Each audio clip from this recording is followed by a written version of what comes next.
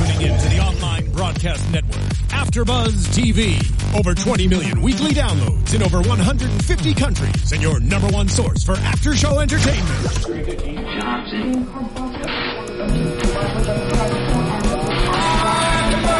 AfterBuzz TV, the destination for TV superfans, producing aftershows for over 300 of your favorite TV shows, interviewing celebrities and showrunners, and bringing you behind-the-scenes exclusives. All thanks to E! Entertainment's Maria Menounos, producer Kevin Undergaro, and internet leader Akamai. Now, let the buzz begin! And so anyway, that's when I told him you should go by your original name, Dwayne Johnson. Okay. You know. Such a good story. Hello and welcome to UFC on AfterBuzz TV. My name is Daria Baronato, and I'm here with the Striped Boys. The boys in stripes. I suppose you could say so, yeah. Mr. Blue and Mr. Burgundy. Like red corner and blue corner over here. What are you doing? Get off It is. It's the red corner and the blue corner. Let's go. Dockers. Let's fight. The red corner and the baby blue corner. I walk out second. Let's go. What are you watching? I thought his name was Rocky What are you Maivia. doing? But whatever. Anyway, also known as George Hermosa and Mr. J. Tan. And you can follow me at G Hermosa. I think that's right there, I believe. Or at he's G just Hermosa. pointing at your face. AGHERMOZA. Pointing into space. I don't know. Well, space is not down there. A little bit of space between there and the table. That's funny. Anyway, guys, UFC Fight Night 66 went down in Manila, Philippines over the weekend, and it was a card that delivered. It was headlined by our own Frankie Edgar and Uriah Faber, a little East Coast versus West Coast action. What number fight night was it? 66. 66. Cool, just making sure. I thought you said 63 or something. Oh, well, you thought wrong. Pay Usually attention you to think your own wrong show, buddy. when you think I'm wrong. That's always wrong. Anyway, let's start from the bottom of the card with the early prelims, which one of these early prelims was actually Fight of the Night bonus. Mm-hmm. So they delivered as well. We had Nolan Tickman versus Yao the Conqueror Jerqui. Yao won via split decision. A lot of split decisions, right? I think we had 3. Yeah, there was a lot of competition in this, or competitive matches, we'll say, on this show. We had knockouts. We had technical knockouts. We had submissions. Some good subs. Split decisions. Yeah. Knock out the results there. We're talking about knockouts. Yes. That was good. Bringing it back to bacon, as Jay Tan would say. Anyway, When we has he had... ever said that? I'm sorry, twice a show, every single show since we started. Welcome to AfterBuzz. Is your name George? That's actually pretty funny. Oh, and John De Los Reyes defeated Roldan Sangchaan. That was... Sangchaan. Oh, okay. Is that his name? I mean, I didn't just... pretty good. It was good. Very good. How did he defeat him, though? Submission rear naked choke. Second round, 3 minutes and 13 seconds. Well done. Well done. Good work, Wikipedia. Timothy Well and Stephen Dunn. Ning Gang Yo versus Royston Wee. Gang Yo won via TKO in round 2. 4 minutes and 59 seconds in. You know what that means, guys? That he had a second left. Yeah, it was... in fact, they actually went to commercial before... I think it was called... during commercial, or at least John Anik came back after commercial. Saying, Yeah, it looked like as it was fading into commercial, the call referee was being stopped. Did stop. That's so that's funny. getting to be a trend in the trend these days. Those late these finishes. Very last. I was going to say last minute, but they're last second finishes. Literally last Literally. second. Yeah, I mean, when you hear that wood clap for the 10 seconds, you don't stop. That means you turn it up, right? You try to finish it. Try to finish that round out good. Next, we had Lee the Leech Jing Li Yang via defeating Diego Lima in round 1 via KO. Really quick, say hi to KFrat6. KFrat6. Hi, KFrat6. Did they have a question? No, they just said hi, Daria. Oh, hi. Look. Hi, Daria. Hi, KFrat6. We're, by the way, those of you listening to on iTunes, we're very interactive on the show. We're live, and I mean live. Yeah. Like, at this very second, we're literally live, being watched on AfterBuzz TV on YouTube. So, you people listening on YouTube, feel free to join us live whenever we're doing a show. Yep, there's a live feed going on right now. Comment. Let us know what you guys are thinking. And that happens now on all studios, I believe, as I understand it. Yeah, we're all going live right to your homes. We don't get to do our second and third and fourth takes and take do-overs. 2. Screw this shit. Oh shit. Okay, sorry. Oh, we gotta Anyway. put an explicit sign on the thing. I don't think shit gives us that. What was the last one I just read? Unless you do it 3 times. It's like Beetlejuice. Oops. Zhang the Warrior Lepeng versus Raging Cajun Johnson. Raging Cajun Johnson won via unanimous decision. Mm-hmm. Next we have Tai Hyun Bang versus John Tuck. John Tuck won via rear naked choke in round 1. Mark Adiva versus Levon Makashvili. Makashvili won via split decision. We'll go back and talk about that one. Philippe Nover versus Yu, the Korean Bulldozer Chul Nam. Philippe Nover won via split decision. That's one that's questionable. I had it scored the other way, but we'll talk about that as well. Yep. Going on to the main card. That was the main card. That was the main card. Going closer to the main event.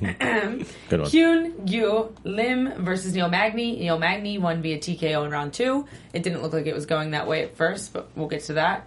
Mark Munoz versus Luke Barnett. Oh, you nailed that. Mark Munoz with his retirement bout. I was giving it a sympathetic edge. Oh. It's his retirement bout, guys. And damn, did he give a good speech at the end. Did you guys listen to it? Oh, yeah. It brought me to tears. You cry for everything. Oh, shut up. You just ruined it. I only cry for you, Mark Munoz. Okay. Next we have Gegard Mousasi versus Kostas Philippou. Kostas Philippou. Yep, you guys said it perfect. Like Philippou. Philippou. Now we've got the explicit sticker. Now, Mousasi won 30-27 all around via unanimous decision. And of course, the main event of the evening, like I like to say it, the best coast versus the west coast. Who's with me? Eastie right here. Yeah! That's right. I was waiting for Eastie it. from across the way, right? I was waiting for it. Frankie, the answer, Edgar, gave Uriah Faber his answer. Hardy's beat Carl's Jr. Shake Shack beat In and Out, apparently. Biggie beat Tupac. Yeah. Jersey What else? Shore beats Keeping Up with the Kardashians. The Hills. Yeah, or the Yeah, Kardashians. the Hills is probably more accurate. Yeah, Jersey Shore. Yankees beat the Hills. Dodgers. Yep. Oh, I like that one. I like that one too. He's from New Jersey. Which is directly south of New York. You can't like affiliate the Yankees with New Jersey. Yeah, you got yeah, Yankee you can. fans It's in right Jersey. there. There's no Jersey. You would affiliate them with New Jersey more so that you would affiliate the Dodgers with New Jersey. I mean, you got to keep it separate. I don't know. You could have said like the New Jersey Nets. Wait, They're not the New Jersey Nets Devils anymore. Yeah, you could have said that. versus the Kings. So let's talk about this main card, guys. Anyway, so that's what everybody wants to hear. Let's start from the card overall, there's a couple of stories, but before cutting too much into the main card, I think a couple of stories that come out of this this event. One being that this is the first time in the Philippines, after having been trying to get into that country for a very long time. They've been talking about doing a show in Manila since back when they had Brandon Vera. I thought we already had, to be honest. I was like, I thought it was like our second or third time there. It's the first time. That was a place that they were targeting. Like I said, when Brandon Vera was still on the roster. Right. I want to say as far back as maybe 2006, but maybe more like 2008 or so. Before he got his face broken by John Jones. John Jones literally broke his face. What, like his face? It was like a ground and pound. It was an and orbital, just kinda I think, right? Like a cross elbow, and it was over. Like he literally broke his face. Yeah. That'll do it. But it's been a market they've been talking about for a long time. Obviously, a place that's very, very hungry for MMA, and several other promotions, international promotions, have gone there. So it was kind of surprising that it's taken this long, but I think fair to say that it certainly was a great show. I feel like the undercard delivered a little bit more than the main card and the bigger matches with more international names. Like we were talking about before, I think it's so important when we go to a new territory to have those hometown heroes, those locals on the card. You gotta. That really draw the locals' attention and build those names in these foreign territories. So I think we had a lot more smaller names to bring from Manila rather than, we don't have that many superstars over there. Smaller only in terms of international awareness. Exactly. Not to say that they're lesser in any way. Yeah. I was going to say, I had this argument with a friend a couple weeks ago about how he was saying, dude, this card sucks. There's nobody that I know. There's no matches. Huh? His name is Devin Sawa. He said it on air. Did he say that on air? It's fair game. I didn't remember that. Okay. He said it on air. I don't think he did. Said it off air. I think as we were Called leaving. you out, Devin Sawa. But, the problem is that there's no names that a lot of in North American fans know. Yeah. But they're names they're names where there's a connection at least to the local market there, and you got to build up guys that are fighting over there, just like when you have Eastern Europeans, when they do shows in Berlin or Poland, and they did that. It was nice to see too. They brought in several guys from Tough China. Right. That kind of had a dubious rep, really, that whole season of Tough, of not being very good. But guys had a pretty good shining on this show, and Devin Sawa had a very fair argument in saying that it wasn't a great card because he didn't know any of the names. Well, he didn't know a lot of the names, or didn't think that they were, the biggest stars or the most entertaining I don't think that's a fair stars. Argument would be my point. Well, it's a fair argument in the sense that we are North American fans, most of us, and we don't know that foreign territory. But it's amazing because cards like this open our eyes to those stars, and they say, "Oh my God!" There was all these split decisions, there was all these knockouts, and we go, "Oh, who's that guy? He's amazing!" And then we go look him up, and then he becomes someone that we're that we eventually talk about later on down the road. It just kind of depends too, because this isn't exactly like it's not a pay-per-view card either. That's it's on free TV, so it's one of those things where they're kind of hoping to get those channel surfers at 7 a.m. And Frankie Edgar and Faber. I think if this wasn't the main event, it probably would have been like a Fight Pass kind of card. But because of this kind of dream match in some ways, they had to have it on, Fox Sports 1. I think this would have been a co-main on a pay-per-view. Yeah. Edgar versus Faber. Right, yeah, it would have been a good co-main too. I mean, they're number 2, number 3 ranked contenders in that considering division. Their track record, it's kind of hard to believe that this isn't for a title shot or for a championship, considering their past record and championships and whatnot. So, in my ways, this was good enough to main event, very much so. It could have held a main event and a title shot for sure. But hopefully we'll see your winner, Frankie Edgar, getting that title shot soon. We have Aldo versus McGregor coming up soon. I think he should get that next shot, but we'll talk about that. I think you put him on a shelf for now, though. But anyway. Put him on a shelf. Put him on a shelf. So shelf on an elf. What's it called? Elf on a shelf? Elf on a shelf. There you go. Shelf on an elf. You put shelf on an elf all the time. I'm not going to refer to Frankie Edgar as an elf. Every time we have a late night show, I blame you, George. We get silly. We're not even drunk. I mean, I can't speak for you guys. I'm not drunk.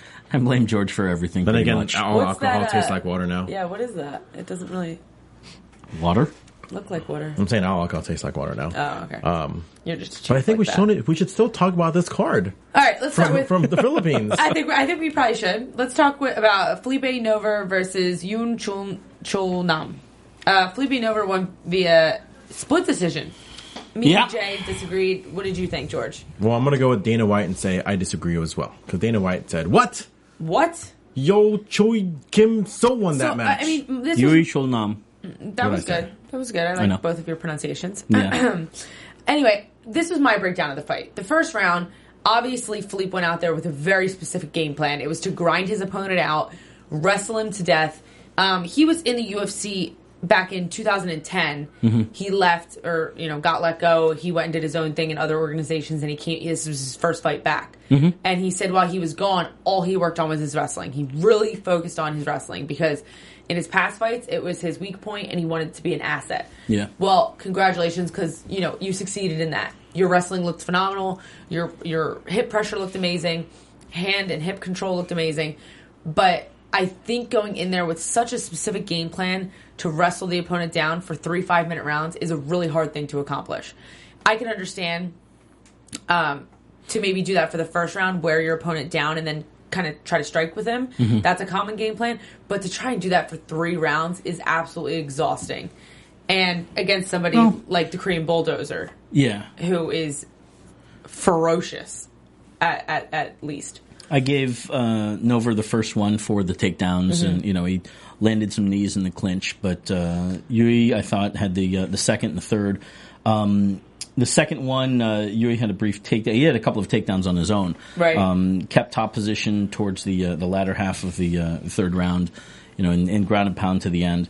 In general, I think, well, obviously wrestlers are pre-programmed to take guys down and keep them down. But yes, against a guy like Yui Chul Nam, you've got to be able to keep him down. And Nam got up several times. He stuffed the takedown in the second. He really didn't get him down that much. He was just holding him against the cage majority of the time, which can win you a fight, of course. But yeah, I still thought I gave round 2 and round 3 to the Korean Bulldozer. I gave round 1 to Philippe definitively, but I gave round 3 to Chul Nam more definitively. So Yeah. I gave the fight to Chul Nam. Round 2, I think, was the closest one. Yeah, I agree. And I just saw Yui Chul Nam, with his top position and ground and pound towards the end. That, to me, had more of an impression than anything else in that round. Right. I don't know. Was that the one that Stan? Gosh, there was another one. I think I'm trying to remember that I disagreed. Stan was adamant about, and I disagreed with. Might have been the I think it was a Yao different Zhikui. one. Yeah, I think they saw Nolan Tickman. Let me see here. Or it could have been Makashvili. No, Nolan Tickman. Nolan and, Tickman. And Yao Zhikui. That was another one that was really close. They were. I remember that. They were speaking a lot about how Tickman was controlling the entire match. A lot of it, he was circling around, kind of evading, not getting hit to his credit, and then would stick and move. But Right. Yao Zhikui was constantly trying. He was chasing after him, but I think the problem was that he wasn't cutting off the ring. He was chasing after Tickman, and that's what Stan and Anik were harping on, that he should be cutting off. It seemed like verbally to them that was the thing that they were counting against him. I saw it as more aggressive, and frankly, he was landing. When he was landing, his punches I thought were better than whatever Tickman was throwing, which was practically nothing. He did not. He was doing the Willie Pep, I'm going to win the round and not throw a punch kind of thing. Scoring some points. Yeah, that to me has been the hardest thing to score over my years of watching MMA is evasion versus running. Versus being aggressive with good footwork. Like, how do you score that? And every judge scores it differently, to be fair. There's no black and white for it. And like talking about guys like Lyoto Machida that, play that evasion game. But if you're playing it well, you're winning, right? Or are you running? Yeah. So it's a really fine line, I think. And I think in this fight I did see he was evading well. I think running is an unfair phrase to use when it comes to judging. Floyd Mayweather also, comes to mind in this conversation. You're evading punches, which you should be, but you shouldn't necessarily get credit for that. What should be getting credit is whoever is landing better and more effectively. Right. So if the guy that is circling the outside of the cage, he's using that to land well, then yes. So let me ask you this. So if you have two guys in a cage, and this is a really hard situation to give you, and it's it's going to be a hypothetical. Yeah, hypothetical, very generic answer. But let's make it between Demetrius Mighty Mouse Johnson and Brock Lesnar. Oh, okay, that makes it even more hypothetical. Anyway, so you have two people in the cage, and you have one guy who is, consistently stalking the other guy down, but not landing anything. He's missing, he's whiffing almost, because the guy's head movement and footwork is so good. Right. But the guy on the outside is not throwing a counter punch back. Just moving. So nobody is punching at all? Well, the guy attacking is punching, but he's missing. Okay. And the guy that's evading is strictly evading, not countering. So he's not landing either. He's not landing either. Is this like 0-0 in a basketball game? Yeah, that's an 8-8 round. That might be a 7-7. Absolutely. But that's not the way most judges see it. Most guys, Frankie Edgar versus Uriah Faber is actually a pretty good example of this. They were both moving so much. They both had really good footwork, really good head movement. They were both landing very little. Frankie Edgar was putting together his 5-strike combinations in the end, really landing well. But in the beginning, it's like it was like a tic-tac, back and forth, back and forth. It's like, who's winning? And that's the tricky part. Number one, the rules say effective grappling and striking. Now, if there's no grappling and everyone's circling, then okay. Right. Then you judge based on striking. Right. You need to have a sharp eye to be able to identify who is having the more effective striking, who is more. Right. If one guy is not throwing at all whatsoever, and the other guy is swinging but missing, in some way, a lot of judges would argue, well, at least one guy is swinging at all, being the aggressor. Yeah, but I think to your point about Edgar and Faber. From many eyes, a lot of people will say, well, it was so even. Yeah, it was even. You could argue that. But the judges, those three guys that are right there on the spot, we've talked so many times on the show about how it's very different between watching it on TV versus watching right there on the spot. And that's why those judges get paid. That's why they're there to focus, and they're not listening to commentary either. And there's a lot you can see when you're right there. Yeah. So you get a different perspective, and it's at least, if nothing else, it's at least more direct to the match itself than going through the TV tube. I agree. So that's what it is, and you have to be educated to be able to identify effective strikes. You know, in boxing, of course, power punches versus whatever the other ones are called. You know? George, do you tend to favor the fighters that evade and play that outside game, or do you tend to favor the aggressors when you're as far as striking goes? I'll go with the aggressor, because I forgot which fight it was yesterday, but there was one maybe the Munoz, maybe it was the Nova, I forget, but where they would go for the takedown, and he'd just be that thing where like they just kind of grab the fence, or they just grab him against the fence, and just kind of that positioning of like just trying to move.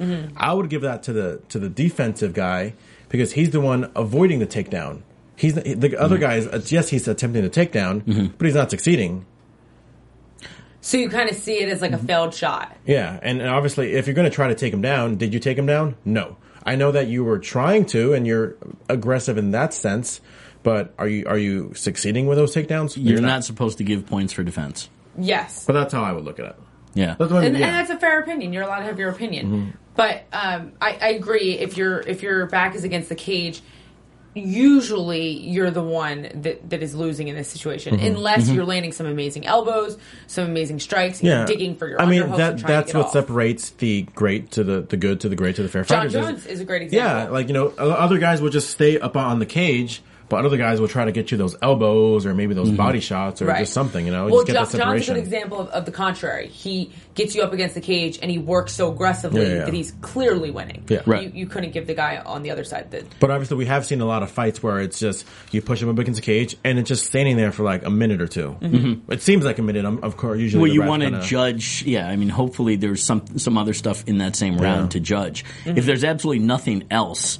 If there was 5 minutes of one guy holding another guy up against the cage and nobody threw strikes, then they will not be fighting the UFC. Yeah. Because Dana White would be like, I can never the guy controlling. See, that's the criteria in scoring. You kind of work your way down. Like that cage control is actually towards the cage control and aggression is kind of towards the bottom of the list of what you should be judging on. There's effective striking, grappling, damages are the bigger ones. But if there's not that there, then you kind of work your way down. You trickle your way down the line. And sometimes that is the case, and a lot of judges will kind of get confused or maybe forget this kind of priority list, or they feel like there's just not enough of those first several criteria to judge, and so it comes down to that visual of who controlled the cage more.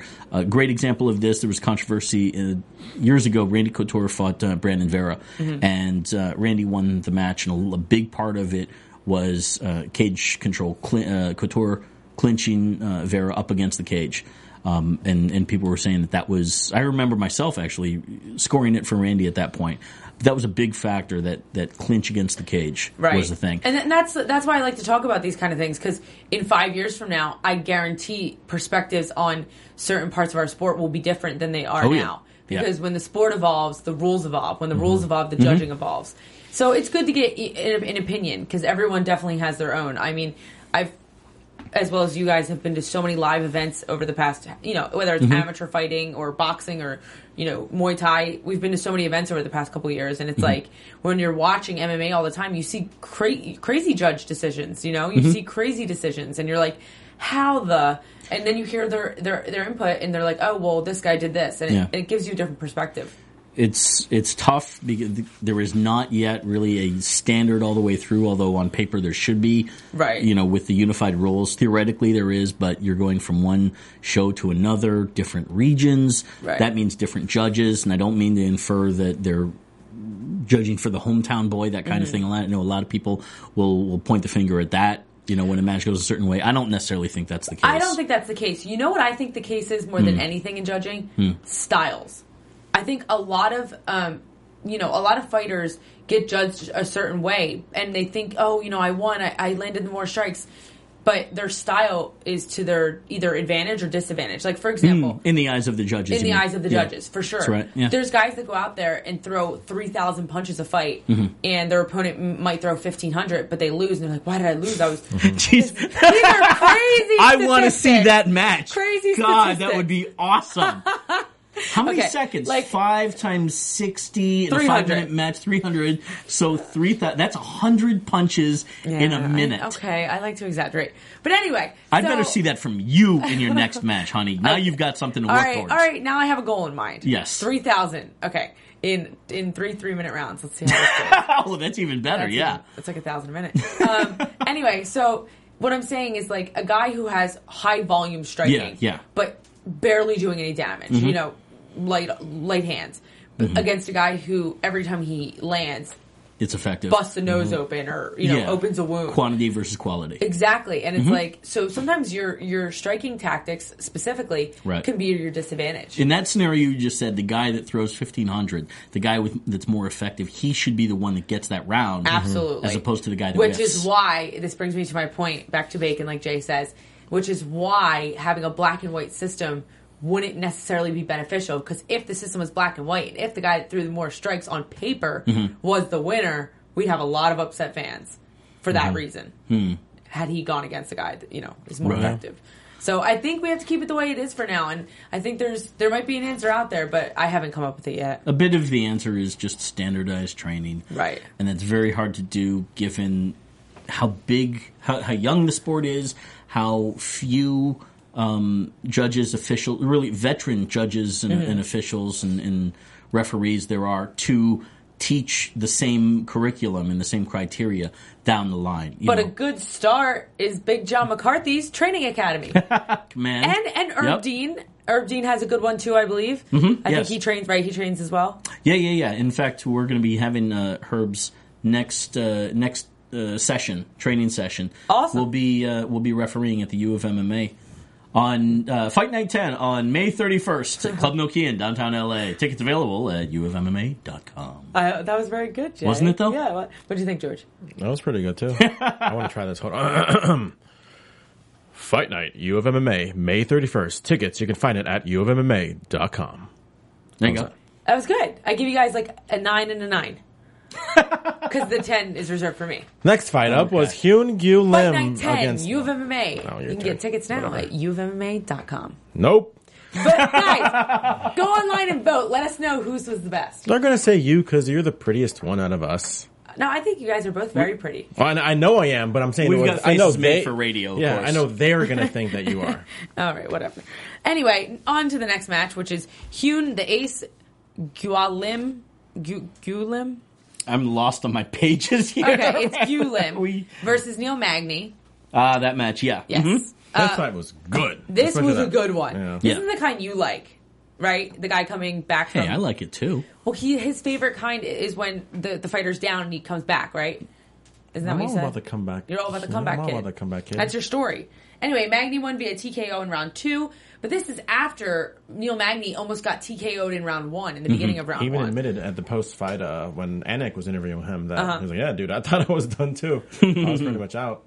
It was so bad. And it took him a while to recover. It just kind of goes to show, like, the heart and, the determination these guys have. They're not just going to give up just because they seem like they're out. Right. You're not completely out, as shown in not just this fight, but with guys like Chick Congo in the past. Who was the guy from Tough? It was like on the Tough thing where he got like a liver shot.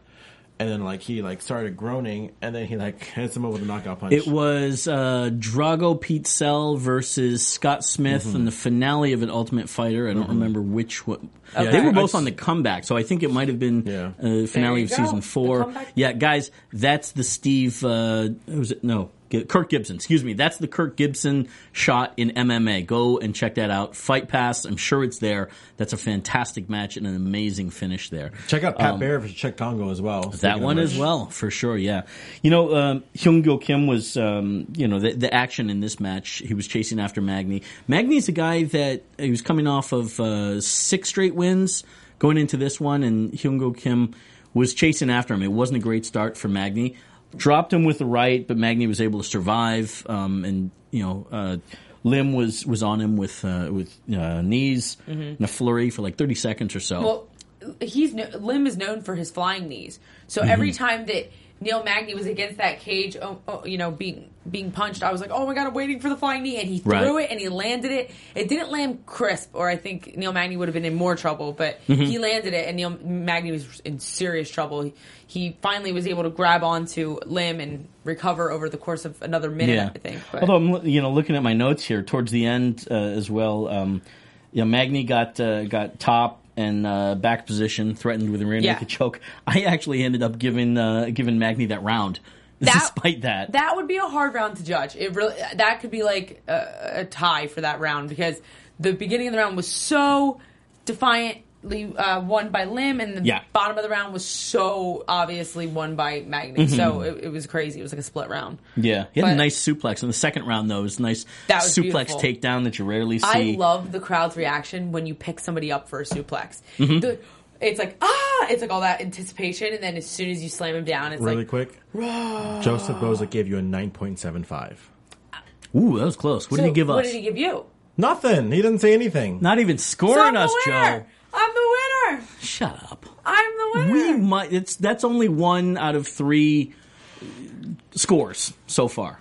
Maybe he's still processing our scores. He's probably still thinking about it, yeah. Could be, yeah. He could be thinking about it. We could come back with a 9.8, 9.9. Never know. More likely me to There's get. more numbers beneath me than above me. But, think however you want, J-Tam.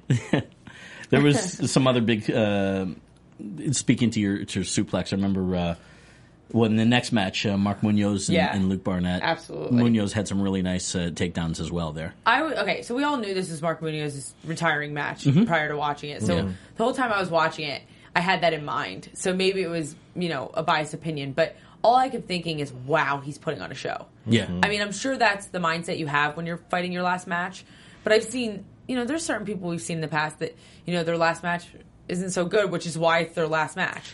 Whereas this was like a very impressive performance to me. A big difference here is that I'm trying to think of other matches that we know, or the last guys have said this is going to be my retirement match. Right, because then they Randy always come Couture back. and Lyoto Machida comes to mind. Tito Ortiz when he fought Forrest Griffin.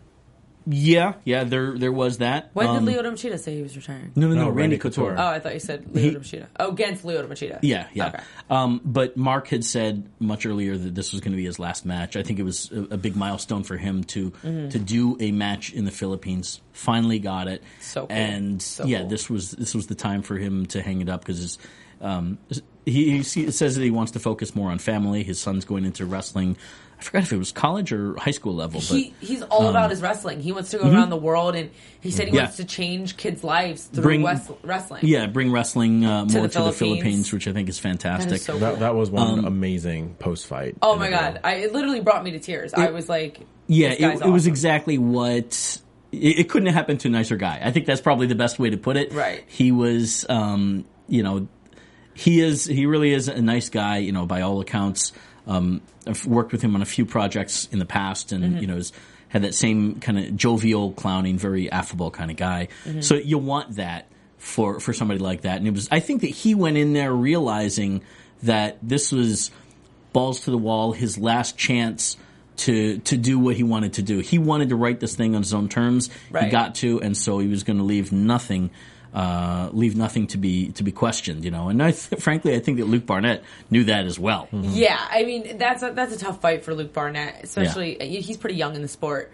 But a guy like Mark Munoz, I really liked what he said at the end when he was like, "I used to sit home and watch superhero cartoons on TV, and now I am one in the cage." And I was like, "Yes, like that is so cool." But it's true; these guys are superheroes. I mean, every male and female that gets in that cage, it's their level of athleticism is like our modern day superhero. Never mind athleticism. What you're doing is going in to something, a cage, an enclosure, and you're leaving it all in there. You're throwing down, literally. And there's very few things that are. I mean, the rules comparable are about to as that. Yeah, you're allowed to do as much as possible, and the rules are as minimal as possible. Notwithstanding fighter safety, it doesn't get more defiantly superhero or definitively than MMA, in my opinion. You maybe could argue, Muay Thai or any combat sport, professional wrestling.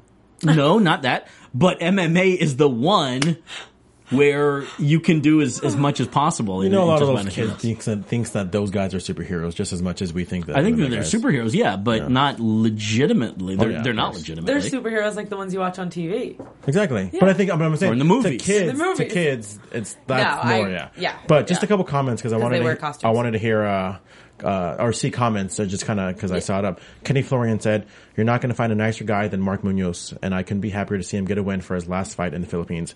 Ryan Bader said, "Congrats, Mark Munoz, on a great career. Great to see guys go out on their own terms." CM Punk said, "Amazing moment, great fight." TJ De La Show said, "Congrats, Mark Munoz, love you, buddy." F. Ryan Escudero, "I want to say thank you for all the great fights you gave us throughout the years. Mark Munoz, not only are you a friend, but a great fighter. Thank you." Stipe Miocic, "Thanks for the amazing fights." Yeah, so Michael Bisping, and best retirement speech ever goes to Mark Munoz, such a class act. Oh, that's amazing. When you have guys like, Stipe Miocic and Michael Bisping and, greats in the sport that really respect this guy. Yeah. And to go on such a good note and to leave your last pair of gloves in the cage, that was a cool moment. Yeah, it's a tradition taken from amateur wrestling, and Randy Couture did it as well when he retired. Okay. That's one of those. Did Randy say that was his last fight going into it? Mm-hmm. Okay. Against Machida, yeah. Because I know a lot of guys will, you'll hear the talk, like guys like Chris Lieben or a lot of guys who should be retiring as you're watching them fight. You know it's going to happen. Yeah, and then they lose badly and they're like, "Oh, I think that's my last one, guys," But it was a little bit different with Mark Munoz, and months kind of going in the Philippines. I think he was actually filling in for someone. And then I think he saw an opening, in the Philippines card and said, "Hey, I have to be on this card." And like I said, no better way to go out than that. He was a last-minute replacement. Not last minute, but I think it says, according to this, replacing Clint Hester. Oh. Wow. Because Mark Munoz just fought not that long ago. Right. But did he fight on the LA card? No, Munoz didn't fight on the LA card. But Philippines, I'd be surprised if that was not already considered. Right. Putting Munoz on the thing. Maybe that's just on the card and then that dropped out. And yes, he did fight on the LA card.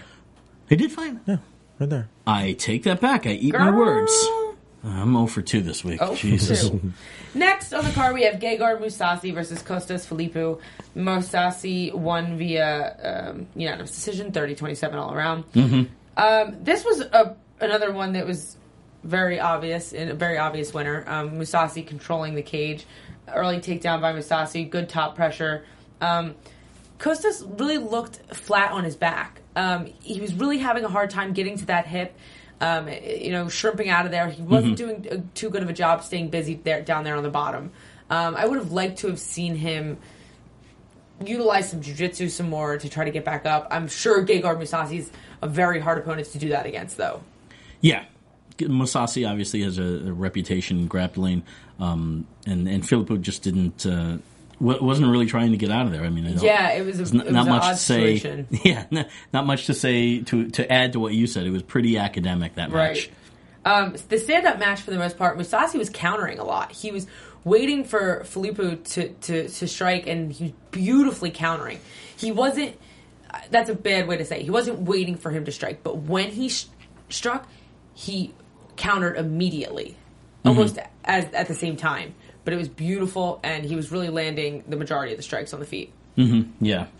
It was, again, not much to debate in that match. Even though a lot of it... dry. With the exception of just maybe a submission here or there, it pretty much went exactly how I thought it would go. Yeah, there was a couple completely submission attempts, but nothing finished. Yeah. What was Gegard's last fight?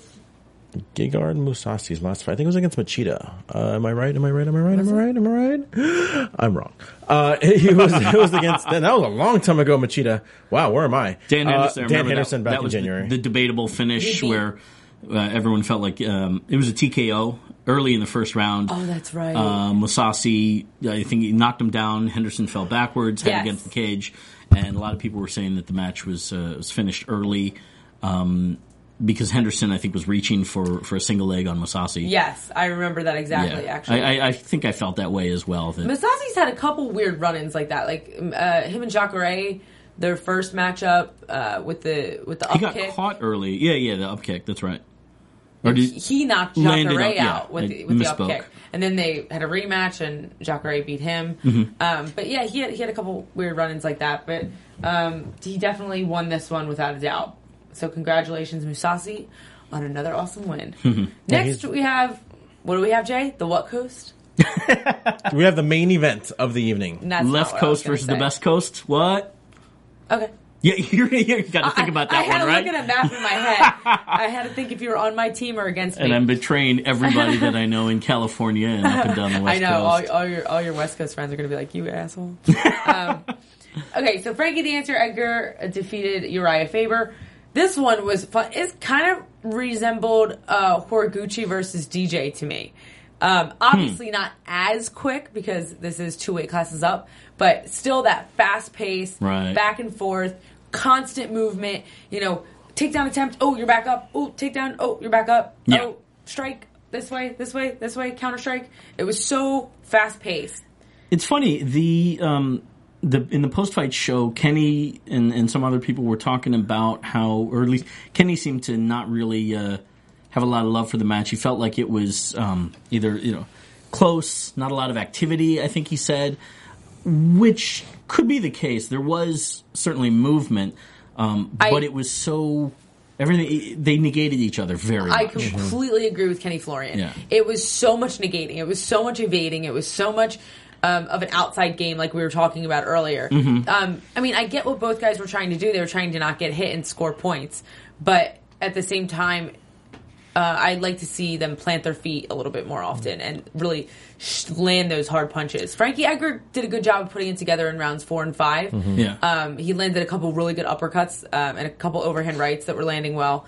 But besides that, it really wasn't a lot of landing. To me, there's 2 Frankie Edgars. One that's completely dominant, like the one that we saw against BJ Penn in all 3 of his fights. Yeah. And the comeback Frankie Edgar, the one that gets beat down, and then somehow he finds a way to win. Great man. Yeah, we didn't see any of that. We didn't see any of those 2 Frankie Edgars. Oh, so there's a third Frankie Edgar now. There's this one, apparently. There's this one. But like you guys said, it all came down to styles. I mean, yes, it was a dream match in some ways, but kind of like, well, not every dream match is going to be a great match at the same time. I didn't hate the match, but I just didn't think that they put as much out there as they could have. I think they were kind of playing it safe. Remember, you guys texted me saying which was fight of the night. And then that was before I saw Edgar and Faber. I was like, man, that should be the fight of the night, if anything. Then when I saw it, I was like, oh, okay, so that kind of makes sense. It makes You sense. mean why it fight of the wasn't. night in terms of... Like, I thought that would have been the fight of the night, Edgar versus Faber. On Before he paper. saw it Yeah. on paper, yeah. Yeah. This is a good one, I think, to study in general, though. Like, it's hard to watch because there wasn't anything definitive going on, so a fan can't say, oh, I saw this. Look at that knockdown. Or, Yeah, exactly. Right. Faber, I thought, had his best performance in the 3rd round. That one, if there was a round to give to him, probably would have been the 3rd round, but because he was... what the heck, what? Guillotine choke and... Yeah, he did. I gotta learn how to write better. My notes, guys, let me tell you something. Can you see this? Look here. I don't know if you can... I know we can't zoom in on this thing, but this is some pretty bad chicken scratch, I'm just gonna say. Horrible. I don't worse even know than why mine. they're notes. It's like I'm writing the matches themselves. But... I know what you're trying to say. I can read your notes. Hold on. Okay, it's in my head. So he had him in a guillotine. Frankie Edgar, was in a guillotine, but he comes His from striking- Ricardo Almeida camp, which is known for it's the land of the guillotines. So he was very, very familiar with defending that. He quickly got out of the guard, which saved his bout for that, and he was on top. Right. Well, I think Uriah's striking, though, was most effective in the 3rd as well. Frankie was hitting these takedowns throughout the entire match, but Uriah would get up again, and Frankie was not able to keep him down enough to get top position or really do much from that. And I mean, a lot of them were barely takedowns. It was just kind of holding the legs against the cage, those kind of takedowns. So there wasn't the point I'm saying is that there wasn't anything really huge to kind of denote in each of these rounds, but those are the great matches to study, guys. If you want to understand the mind of a judge, Yeah. that's a good fight to watch. Yeah, style and and technical footwork and combinations, things like that. Faber was doing a lot of stuff shooting to the body, with his jab or body shots in general, and Frankie would just kind of he was applying a lot of pressure with combinations. There's a lot of feinting. Both guys. I think that's what the game mostly was. They were both toe to toe at some point, but it was nothing but feints and fakes, and they would kind of feint, throw, and get out. Circle, and get out. A sign of two really great qualified guys going against each other. And I think another thing to say is they respected each other's wrestling so much Yes. that they stood and they struck. That's such a fascinating fact to me when I look at that.